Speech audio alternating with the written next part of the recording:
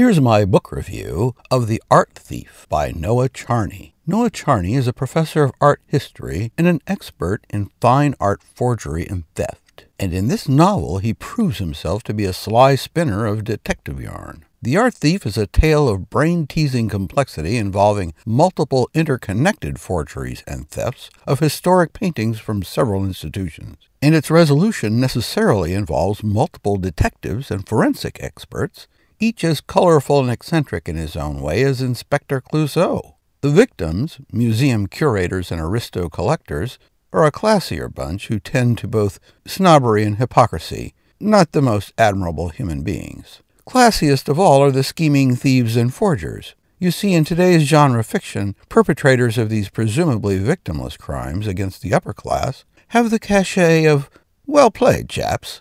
In a previous generation, this place of honor was held by jewel thieves who connived to execute intricately plotted heists. Remember Cary Grant, never more dashing than in his role as John Roby in Hitchcock's To Catch a Thief? Professor Charney is going to teach you a lot about art history and criticism. His Professor Barrow pontificates, "I speak of observation, looking in order to gather information rather than merely looking. Look deeper. Observation followed by logical deduction leads to solution. You shall see." And isn't this just what the reader of a detective story must learn to do? Observe and deduce? The Art Thief is great fun, but my advice would be to keep a scratch pad handy. The crosses and the double crosses are so intertwined, you'll want to make a diagram to keep track.